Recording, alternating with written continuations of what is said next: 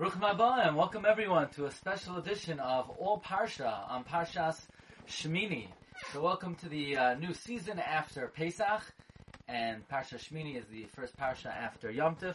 Let us examine the Siyata D'Shmaya, two important and fundamental comments of the Ramban.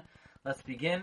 Perek Tes, Pasuk Zayin and Ches, where the Pasuk says, Moshe Rabbeinu tells Aaron HaKohen, Kirav el HaMizbeach, approach the Mizbeach.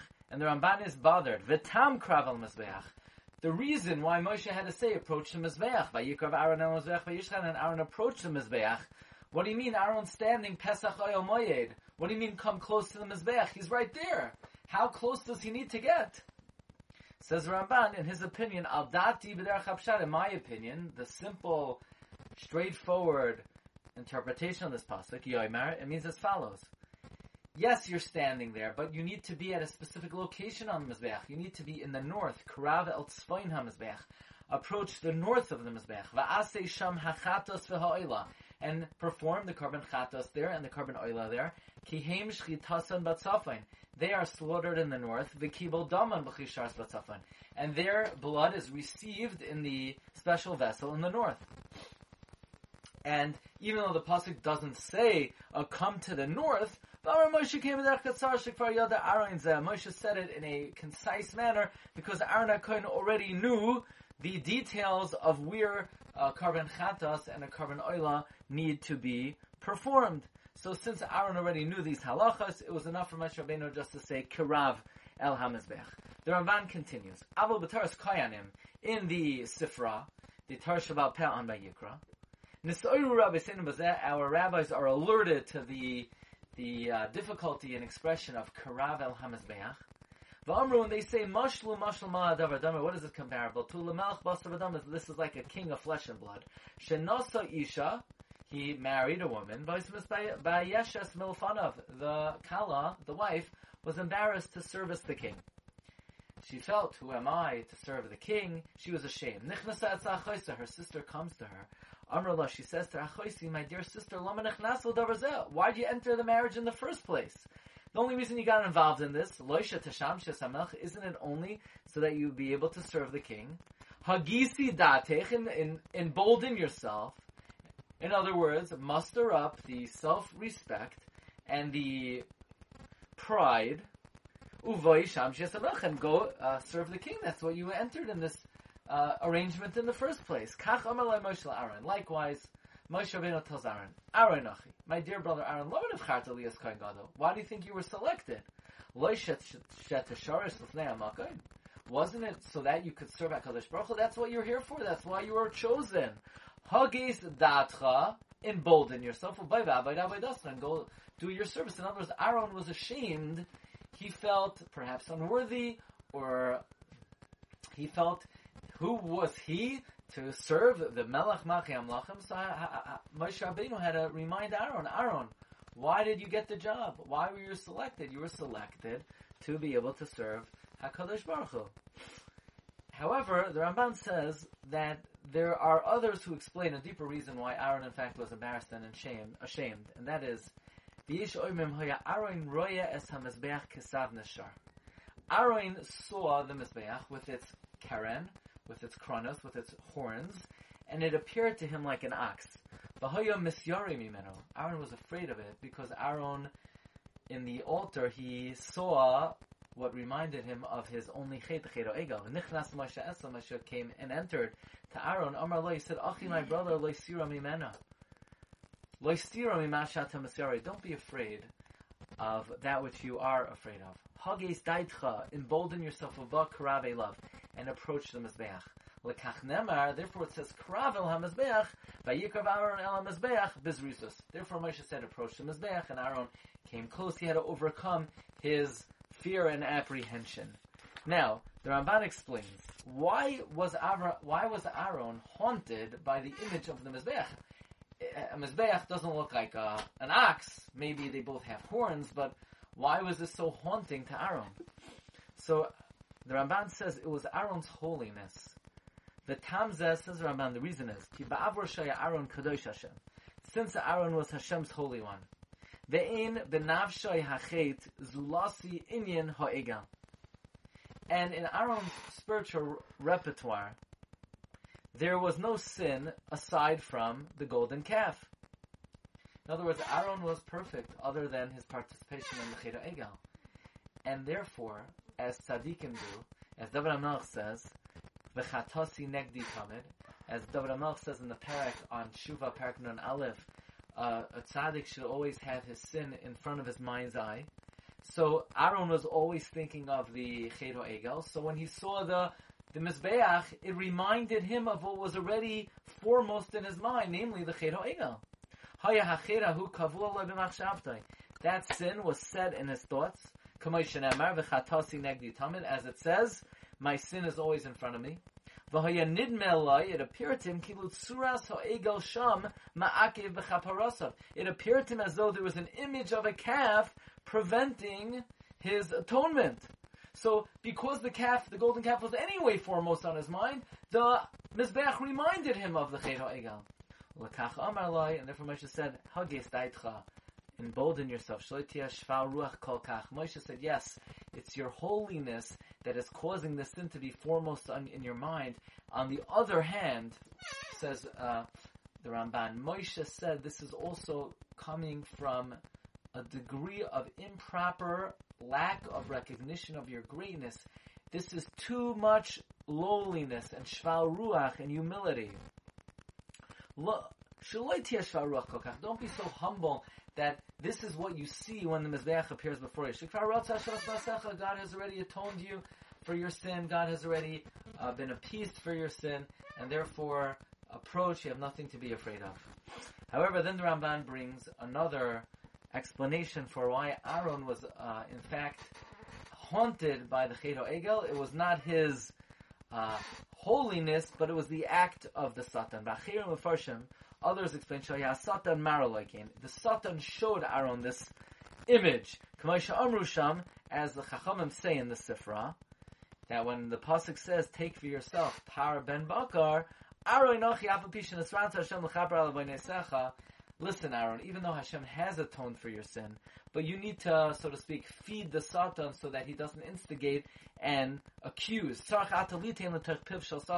You need to place something in the mouth of the Satan, Shema Yastincha, lest he instigate and bring up an accusation when you enter the temple. So according to this other view of the Ramban, it wasn't Aaron's holiness that was causing him to be haunted by the image of the altar, but rather it was the act of the Satan which was causing Aaron to see this particular image.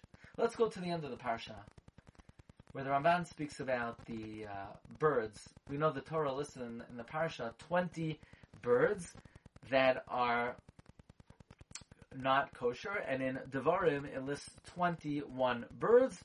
And if you look in the Gemara says that these 20 and 21, they're all the same, and these are, it is our tradition, all birds are kosher except for the 20 birds listed in Parsha Shmini and the 21 listed in Parshas Re'eh.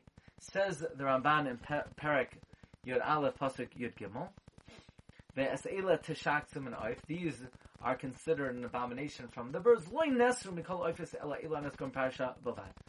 The only birds that are prohibited are those birds mentioned in this parsha alone. Iminehem, along with their kinds, ba'oisan shenamar bahen, those about which it says lamina according to its kind, lamina according to her kind. These are the only birds that are prohibited. The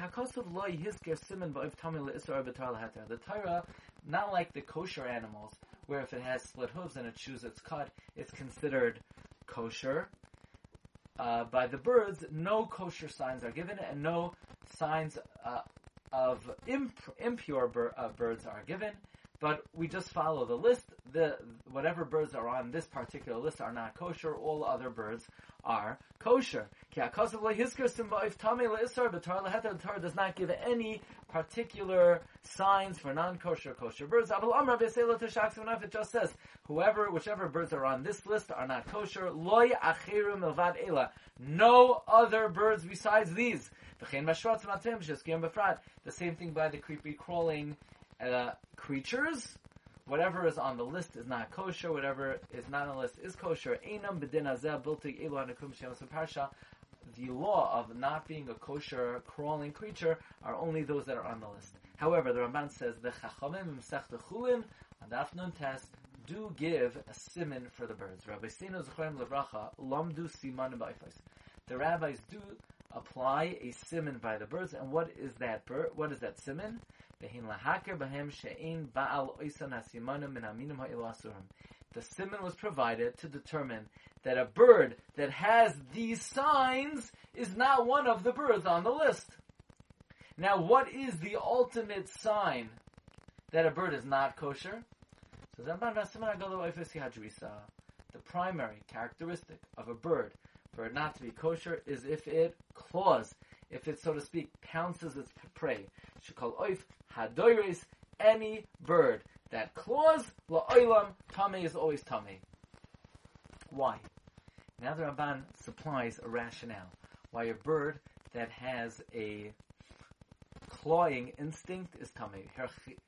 Herchikatu, they caused us to distance from a bird that claws, because such a bird, its blood is hot, la'achsirusai, because of its cruelty, v'shachar, and it's black, v'gas, and it's thick, and umoilid hamarira, it causes a bitterness, hasrufa, a blackish, hashachroiras, a burnt type of blood consistency, v'noisin achzarius believe, and it instills cruelty in the eater. So here we have the concept, the Rambam is enunciating, that the consumer of a food takes on the characteristics of that particular food. And since these birds have a very cruel characteristic, which is evident in its black, thick, burnt blood, that those evil traits will be taken up by those who consume it. And therefore, since Rivan Shalom wants to protect the wonderful character of the Jewish people, he has guarded us from consuming such birds. Says Raman, the only birds that claw are those 20 birds that are mentioned in the parsha. Any bird that claws, we know it's on the list. If you know it claws, it's prohibited. If it doesn't claw, it's permitted. There is no bird that is prohibited that doesn't claw except for one or two of the birds, except for one bird. And we're unsure if it's the peres or the azniya. So you'll say, well, then we're in trouble. Because if there's an exception to the rule, how could you eat any bird? Just because it doesn't claw, maybe it's the peres or the azniya. Says Ramban, the rabbis were not afraid of this exception to the rule. The rabbis were not concerned for this exception. It's not found in settled areas. It only rests in the desert, and therefore, since it's not commonly encountered anyway, the rabbis were not concerned that the peres or the azniya is the exception to the rule. And then the Ramban adds, it could be because they live in desolate areas. In other words, why in fact are these birds asur if they don't have blackish blood with thick consistency and they don't produce an evil, cruel characteristic in those who consume them? Maybe because they reside in the dried and desolate areas. Damai nisraf, its blood is black and burnt, vera, and is evil, kedorsim, like birds that claw, asarata tarimam, and therefore the Torah assered these birds as well. So from this Ramban we see a very important principle, that the characteristics of that which you eat influences the consumer. If somebody consumes a bird that has bad character, that bad character influences the one who eats it. The Gra says a very similar thought when it comes to the kosher simanim of animals. The Gra says, why are we only allowed to eat animals that have split hooves and chew their cud? So the Gra says that an animal that chews its cud has the midah of being mistapek bemuat. It suffices with little. It doesn't have to constantly look for greener pastures. It doesn't have to constantly look for new pleasures and new enjoyments. It milks every ounce of enjoyment from what is in front of it, from what's already in its Daled Amos. So the cow eats the grass, and it doesn't have to look for greener pastures or other grass. It eats that particular area of grass, and it's sort of handicapped. It can't even go far in the distance because its hoofs are clipped. So, firstly, it can't go beyond its Daled Amos, and even what it eats in its Daled Amos, it chews its cud, it ruminates it, it sends it to its stomach, and then it brings it back up again. So, the kosher animals have the wonderful characteristics, the Gemara says, of bitachon, of trust in Hashem, that the situation that the Rebbeinu Shalom put the animal in is that which is most suitable for its success in life. It doesn't have to go far off in the distance. It doesn't have to go anywhere else. It could continually enjoy again and again and again that which the Rebbeinu Shalom gave the animal. And the Gemara says this characteristic of bitachon, of trust in Hashem, that which Rebbeinu Shalom has provided it is what is all that is necessary for its well-being, is the central principle of the entire Torah. Bitachon is the central principle of the Torah. On the other hand, the Gemara says all the 10 commandments could be summarized and encapsulated in the 10th commandment, which is lo sachmai, don't covet. In other words, the Gemara says the worst sin is to covet, to desire what is beyond that which Rebbeinu Shalom has given us. And the most beloved characteristic, the most beloved character trait is bitachon, trust in Hashem, being mistapik b'muad, sufficing and enjoying what the Rebbeinu Shalom has provided us specifically, and the matzav and situation Hashem has placed us in, we have full faith, is what will bring us the greatest success. And those animals that demonstrate these qualities are the animals that we consume and hope to be influenced by those positive characteristics. So, these are 2 thoughts from the Ramban on Parsha Shmini, wishing everyone bracha v'hatzlacha and a wonderful Shabbos haba alinu l'tayna.